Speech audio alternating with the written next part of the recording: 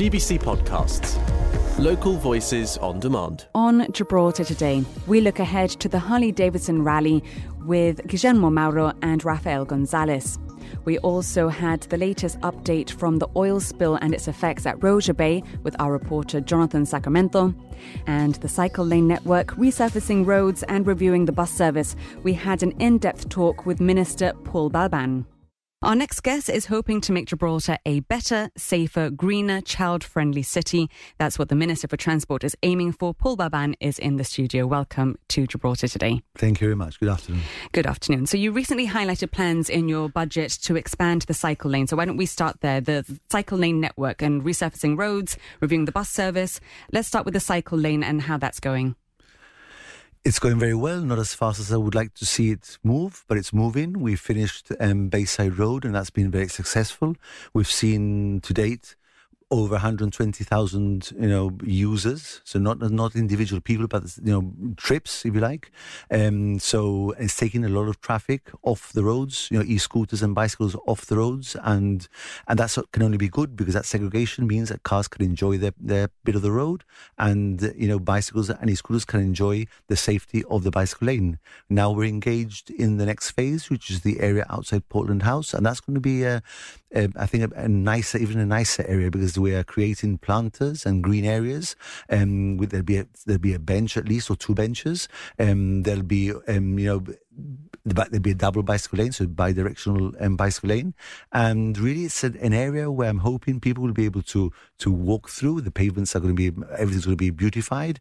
And hopefully people will want to spend time there, which is the whole point of creating these spaces. We removed a few parking spaces which are close to the actual building Marina Court.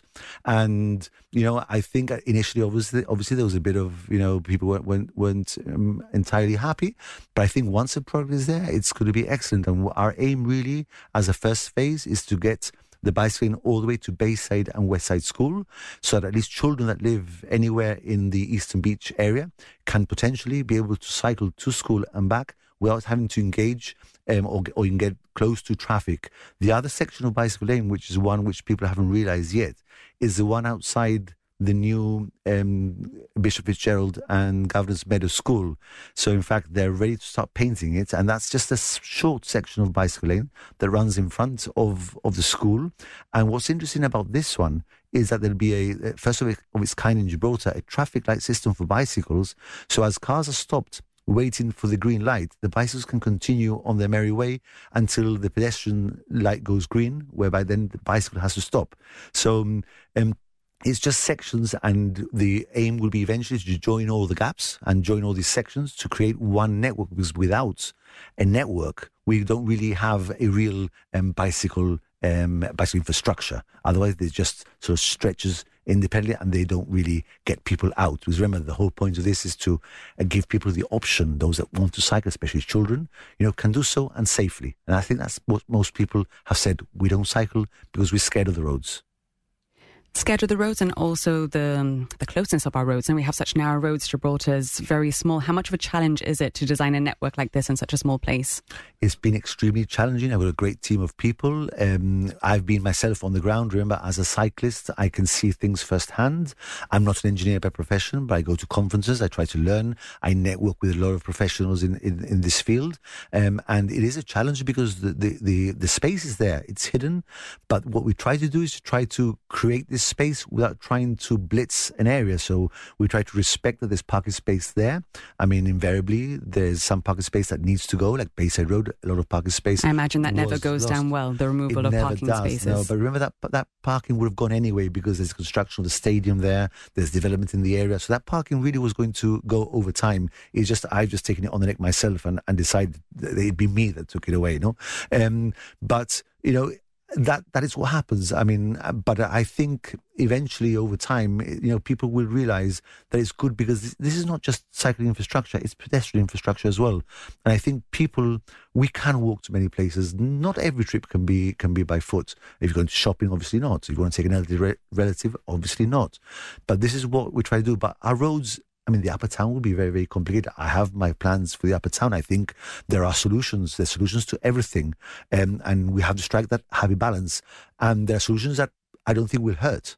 as long as people understand the reasoning for them. So, can you divulge any of those plans for the Upper Town? Well, they're not plans as yet. They're they're my ideas of what I think would work up there. But for example, we, as a rough idea, we wanted originally to build some garage spaces up there. We want to create two garages, which because of times we haven't been able to do it because it wasn't felt appropriate because of COVID and Brexit, and we had to channel those funds to more important things. But that was on our manifesto, and the idea was that if we create 1,000 parking spaces in the Upper Town, I would say, for example, let's just imagine for a moment that we've created 500 spaces in the Upper Town, not 1,000, and then move 500 spaces from the road into these parking spaces. So you're still going to gain in parking space, but you've created areas where, because at the moment, children and parents with children and prams are having to, move in and out of parked cars. So they're leapfrogging in between parked cars every time a car comes. And of course, that is not conducive to walking or wanting to use other modes of transport. And this is just an idea. It's not something which, and I think that would work. And remember, when cars are parked one in front of the other, even 10 cars in a row is a lot of cars. There's a lot of space that you create. And if you add some benches, some green areas, and the Upper Town is beautiful. I mean, the Upper Town, we go to places, people come back and you look at their photos online of these little quaint, areas where they have plants and little shops and interests, and we have a beautiful road to the lines. I know it's still in a state which needs, but road to the lines has a potential, where you go to Villefranche and these little restaurants down the steps. I know it's a bit, might be a bit too, enthusiastic of me, but there is a lot of potential for Gibraltar in that respect. Definitely, the Upper Town is beautiful. It's a hidden gem for sure, and something that maybe perhaps people don't explore as much as they could because of the accessibility to it. And a lot of work, like you said, is being done for the cycle lanes, encouraging a more sustainable mode of transport. What about for the people who can't either cycle or walk? Those in our community who are either disabled, people who might have prams and buggies and families. What's being done to improve their quality of life when it comes to transport, like, for example, with the bus system? Well, the bus system, because of the size of our fleet and the buses themselves, every bus has a specific area for a pram or a wheelchair. The problem arises when we have one of each. And that's where the issues happen, because we don't have space for one of each. So then it's a question of priority. But the bus drivers aren't allowed to say, okay, I choose you as opposed to, I choose a person in a wheelchair as opposed to a mum with 2 children and a whole lot of shopping. So there are issues, and I think we have to be very realistic on our constraints. Would more regular buses help? Yeah. We actually had a comment in from Sandra, and she said that she's a young mum who uses a pram, and she said that she would use public transport far more if the buses were more often and more regular. She says to please improve and prioritise public transport for those of us who can't cycle or walk. She points out that other cities she's been to have buses stopping every 5 minutes. Why can't we have something similar to that? And I agree completely, and I think it's a vital part of any city. The public transport system is what really gets people. It's a real alternative to the car, and it's comfortable. The problem that we have is our size. I mean, it would mean having to buy an awful lot more buses. We need to employ a lot more drivers for a service which is free to users. I think my view is that my plan is to review the bus service completely to see whether it is meaningful today, because remember, the bus routes were designed many years ago when we didn't have the new estates coming up. Now we're seeing a lot more people requiring buses from the Eastern Beach area, from Beachview Terrace, and especially now with the new estates there. And it's time now we look at our bus service and see what we can do. But we created this bus tracker. The bus tracker actually puts the bus on your phone, your fingertips, because the bus might take 15 minutes. Normally, a bus takes between 15 to 20 minutes, some routes every half hour. So even though you may need to wait those 20 minutes, you know exactly when it's coming. So the wait really should be minimum, because you can plan your trip. But yes, in an ideal world, I would love to see, I think it's important to see more routes. I mean, there's some routes which are not catered for. Yes, Sheila has also been in touch. Let me just check her message. She also mentioned the distance between bus stops. She gave an example. Bus number 1 goes up to Moorish Castle, last stop in Queensway Quay, next stop Wilson's Ramp, and there's no stop in between. She says it's a very long distance between A to B. Yeah, and she's absolutely right. I think, again, it's that fine line between every bus stop means a parking space lost, even 2. So in a place where people are struggling with cars, If we would, I mean, it's a great idea to have more bus stops, but that would mean a lot of more parking loss. And again, I think it's weighing up. This is the problem with but Gibraltar. Parking loss, hopefully. I mean, you mentioned the cost of the buses and the staff, but if that means that people are leaving their cars at home to use the bus, then is that not a cost that might be worth prioritising? Absolutely. I mean, I'm all for it. I'm sold. I mean, I'm all sold on anything that means, moving people efficiently and quickly and green and healthily, So yes, it would be a thing. But again, if you ask, the person on the ground, the person who's going to lose their 2 parking spaces outside of their house because of that bus stop and multiply that up for an extra 5-6 bus stops en route, I think it's something which needs to be considered. But I totally agree that would be a great idea, yeah. We've got a few different questions coming in. Eric has been in touch. He says, is there a project to refurbish pavements throughout Gibraltar to encourage and support people with mobility issues to move safely on our roads? Yes, absolutely. That is incredibly important. We have created a better pavement outside the World Trade Center, and for people, especially people with prams and people with wheelchairs. It was a terrible setup outside, the World Trade Center. There were some planters in the way. It was on a slope, and it literally push you down the slope. Because of the bicycle lane, we moved the planters out and we created a much wider pedestrian area. So that is important. Also in Portland House, the pedestrian offering is much, much better. There were cobbles there. There were areas where people, in fact, there's certain areas that can even be dangerous. We need to consider a wheelchair user has different requirements, and their wheels will get snagged on different pavings. So again, this is a slow process, but yes, I agree completely. And as part of when we launched our active travel strategy, it wasn't a bicycle strategy. It was an active travel. And active travel means anything you do which burns calories. So it is walking, it is cycling, it's using a wheelchair. And even on the bicycle lane, when I see wheelchair users using the bicycle lane, although some people say, oh, but it's a bicycle lane, but no, why not? I think it's a smooth, area that can be used. And above all, remember, the highway code always says that there is a hierarchy, which means to say, if there is a pedestrian for whatever reason on the cycle lane, just for a short moment, you obviously don't want pedestrians really on a bicycle lane because it's a conflict. But if they need to, if a wheelchair needs to use a bicycle, why not? And I think people should respect that. And I think that is, extremely important. So I think it's about sharing. It's about learning how to live with each other. I think it's respect. I think we need to respect each other. And I think that is the core principles that I have always wanted to bring forward. No, and this is the work I hope I'm doing. On another subject, the resurfacing of roads programme, the next phase, when will that begin and which areas will be targeted? Well, the road surfacing programme is already alive. It's happening. We finished the area outside King's Bastion. I think we've finished, I haven't been there in the past few days, I think we've finished the area outside the Cliftons. And, on my manifesto, I laid out the areas that were being tackled. What we have, I wish we could resurface the whole of Gibraltar because, there's many places which we classify a road. Some roads are in bad condition, so they are priority at the moment, and we tend to resurface every summer, except for the past 2 years, and we have got a lot of slack for that because we have seen the deterioration of our roads since 2019, because in effect that's the last time we really seriously invested in our roads. But we as we classify, there will be some roads which are classified yellow, amber, which will be the ones for next year, but they're already showing signs of problems and disrepair. And we have to remember that a lot of people come, many drivers, lorries, we have a lot of construction in Gibraltar. So it's inevitable. We have to expect that if we want to use our roads in the way that we use them, there will be wear and tear on our roads. And this is the thing, the balance again. And there will be, I think, unfortunately, it never seems to stop construction. I think when you think you've just about built your last thing, then something is demolished and you start again, no? I think that's a sentiment most people can sympathise and agree with. We all feel that, but that's development. That's what Gibraltar is growing.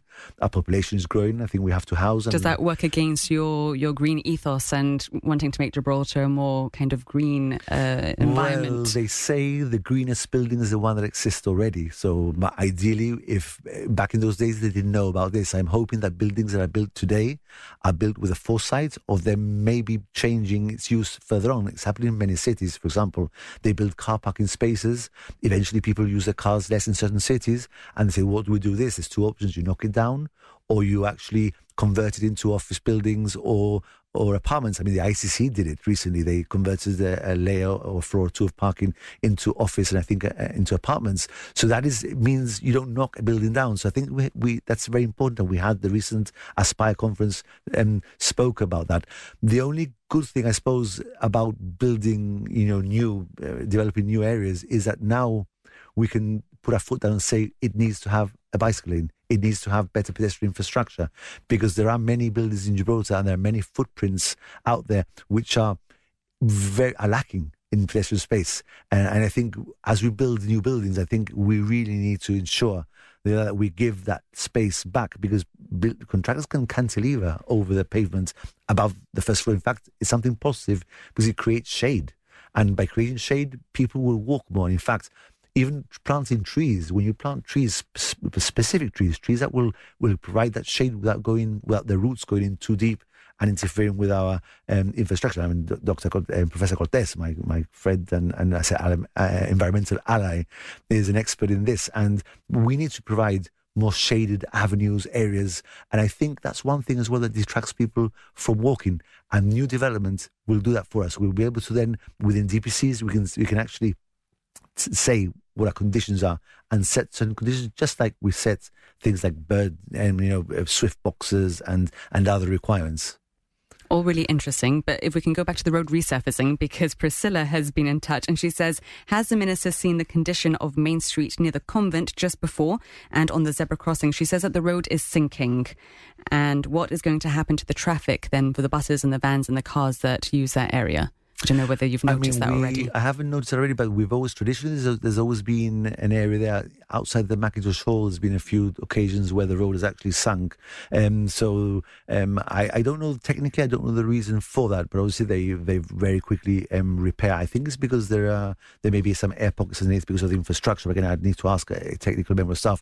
But really, the plan is that we need to tackle if that road has, because remember, our technical services team, highway section, knows all the roads at the back of their hands. So they know exactly which roads are in the worst state and which are, acceptable and which are in good condition. So I'm sure that if they haven't touched certain sections of the road, it's because they probably think there are roads in worse condition that road will probably take another year. It isn't a priority, maybe. So, but it needs to be assessed. But again, I will now ask based on that question. Yeah, thank you, Priscilla, for flagging that up. Yeah. We don't have too much time left. Perhaps you can just squeeze in a very quick answer to Frank. No, sorry, this one's from Andrew. He says, could some sort of heavy-duty lift be installed somewhere in Casemates area, taking people up to the Moorish Castle area?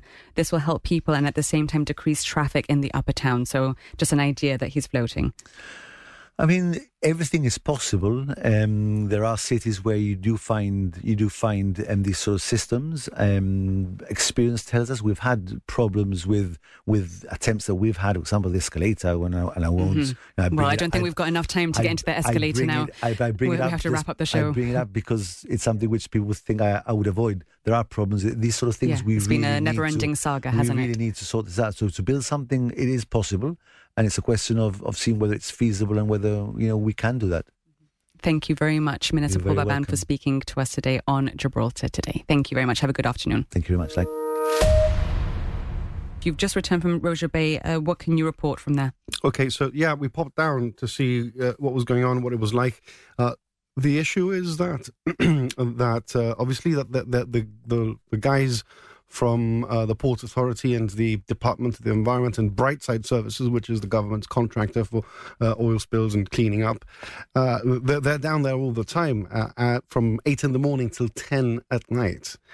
Cleaning up, but they're competing against tidal patterns. Whenever there's a big southwesterly, it just brings up the tide and it becomes very difficult to work there. And also what it does is it kind of disperses all the oil. It mixes with the water, and when oil and water don't mix, and it ends up on the surface, and it kind of like disperses it all, and then it just splashes it back onto those rocks down at Roger Bay. And kind of like a losing battle. yeah, exactly. It just brings it all back and spreads it all out again. It's thinning. But they'll eventually get there. But it looks like it's going to be there, unfortunately, for a while. Welcome, gentlemen. Thank you for joining me. Good afternoon. Hi, thank you for having us, yeah. So you have this big event this weekend, but first, how about we find out a little bit more about your club itself and what you guys do in the community? Well, the club, obviously, is the Harley Davidson Club, Gibraltar. It's been in existence since 2006, so quite a few years. And this is actually our 18th rally. Yeah, and it's a group of like-minded individuals which obviously have motorbikes in common. Our main motorbikes are Harley Davidson, as the club name suggests, although it's not a prerequisite to actually join the club if anybody wants to join the club, yeah. And what do? Well, we do a number of things. Obviously, as a group, we go out on our own rides, probably once a week, which we've been trying to do for some time. We've been going out every week. But we also go to visit other HDC clubs and other motorcycle clubs in the area. And that we do quite often. Every 2 or 3 weeks we go out. For example, recently they went all the way up to La Mancha. We've gone to Portugal. We have done trips to Morocco, all the way up to... We've done as much as Mohammedia and Marrakesh. Fez, Madness, and all those kind of areas. And that we do as a group together with our partners as well. Nice. So it's a nice community now that you've got. Oh, very much so, yeah. Very much so. How many members do you have? At the moment, we have 25 fully patched members. And what does fully patched mean? Fully patched means that you've gone through several the initial stages of a guest. By that, we mean that anybody who has interest in the biking world is more than welcome to come to our clubhouse.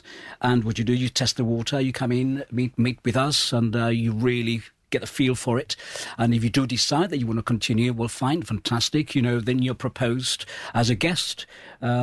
And then if you like it and everything is fine with that person, obviously you are an official candidate, and eventually you become a fully patched member, which means that you get given the club patch, which we wear quite proudly, But it's a great environment. It's a family kind of thing. We welcome anybody and everybody. Our families come along, our wives, our children, and it's a nice, easygoing sort of like environment. We're very fortunate at the moment that we have formed part of what is the big umbrella of HDC Europe. We have, because of our history with our rallies every year, we have attracted so many people from everywhere in Europe. And basically we are quite liked, nicely accepted within that family. So we coincided in one of our rallies out from Gibraltar. We coincided with the head of HCC Europe, and we were talking about the possibility of joining HCC Europe, not falling under any other sort of like a unit. So we are proud to say that HDC Gibraltar, we are acting under our own umbrella, but under the bigger sort of direct, under the main banner, if you like, of HDC Europe. And this is one achievement when it comes to being part of an HDC group. And that means you do attract other riders from across the world. So at the rally this weekend, how many bikes will be expected to see? Where are people travelling from? Well, that is a bit of a difficulty in the sense that some people or some groups, they actually confirm their attendance, but the majority actually just turn up on the day. But we would expect about 1,000 bikes. The maximum we've ever had is 1,600. But we would expect about 1,000. That is with locals as well. As I say, it's not just Harley Davidsons which will be coming. All type of bikes will be coming. Hence, it's HDC and custom bikes. So we would expect somewhere in that kind of region. Thanks for listening to those highlights from Gibraltar Today. I'm Kelly Ann Borge, the show's producer. We're live on Radio Gibraltar Monday to Friday from 1 to 2, getting behind the headlines. And you can catch up here whenever you like. Until next time, have a good one. GBC Podcasts. Local voices on demand.